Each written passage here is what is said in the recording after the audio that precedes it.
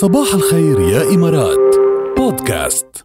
حملوا تطبيق الأنصاري للصرافة هلأ، لأنه مش بس بتحولوا الأموال أونلاين وبكل سهولة، كمان تترشحوا لجوائز نقدية بقيمة 200,000 درهم لما تبعتوا أموال عبر تطبيق الأنصاري للصرافة، وكمان فرصة فوز بجوائز نقدية أخرى بقيمة 20,000 درهم لما أنت تدعي صديق لك ليحول الأموال عبر التطبيق. هذا العرض مستمر لآخر الشهر ل 30 ابريل، وأكيد تطبق شروط، فحملوا تطبيق الأنصاري للصرافة هلأ.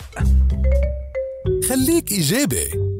ليك الإيجابية شو حلوة، وخصوصا بهذا الموضوع اللي بدنا نخبركن عنه. عم يمشي رجل 70 خطواته الأولى بعد 28 سنة من إصابته بمرض التصلب العصبي المتعدد. 28 سنة طبعا بفضل شو؟ بفضل دورة تدريبية مجانية.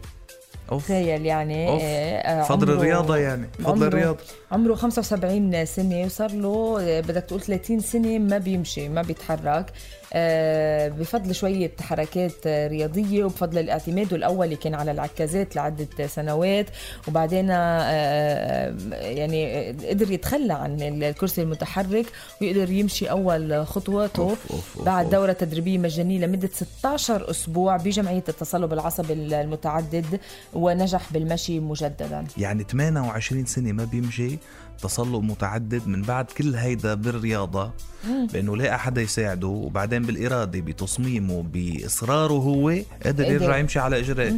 يعني عملوا له دورات، خضع على دورات ولجلسات يحركوا له طبعا إجريه بطريقة معينة، وفي تمارين كمان بيعملها كرمال القلب وكرمال الأوعية الدموية، في عنده حركات لازم يعملها، في عنده يعني لايف ستايل جديد، وخضع له ل 16 أسبوع، ومن بعد 16 أسبوع قدر يمشي. وحتى عم يوصف الحالة اللي صارت معه بكلمات رائعة جد ومؤثرة كمان. حتى مرته أو زوجته وصفت الموضوع بشيء إنه مستغربين كتير من اللي صار، وعم يشكروا طبعا هذه الجمعية اللي قدرت تتابعه على مدى 16 أسبوع وتضل معه، وحتى أولاده وأحفاده كانوا مبسوطين كتير، وكان التفاؤل هيك عارم بالبيت. تخيلي حرفيا قال من الصعب جدا وصف هذا الشعور بكلمات، كان شعورا رائعا للغاية. بعد 28 عاما من العجز لم أتخيل أبدا أن اللحظة التي سأمشي فيها ستأتي. إيه ما كان خلص يكون فائد الأمل تماما، أو خلص مقتنع أو قايلين له أنه ما رح تمشي أجين، ما في عندك القدرة، ما عندك القدرة أو أمل أنك تمشي أجين. هو لا، بقي مصر، وبقي يعني بقي بصيص الأمل لولا صغير عنده موجود. طبعا هو إصراره والأمل اللي كان عنده، بلس أنه الفرصة اللي وصلت، فرصة وصولها الجمعية، جمعية التصلب العصبي المتعدد، أنه تساعده كمان. يعني بس اكتملت القصص كلها مع بعضها قدر يمشي. الله يشفي كل مريض أو كل مصاب بأي حال كانت، إن شاء الله ما بتشوفوا شر يا جماعة. وكل عائق بالحياة أول خطوة لتخلص منه هو إرادة الحياة أولا، والتصميم اللي جواتنا. يكون عنده عزيمة الواحد من جوا.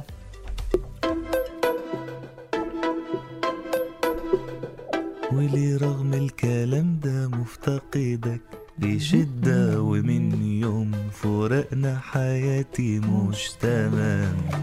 من أجمل الأغاني اللي عملها لهلأ رامي صبري بكل مسيرته الفنية عن جد. بروح كتير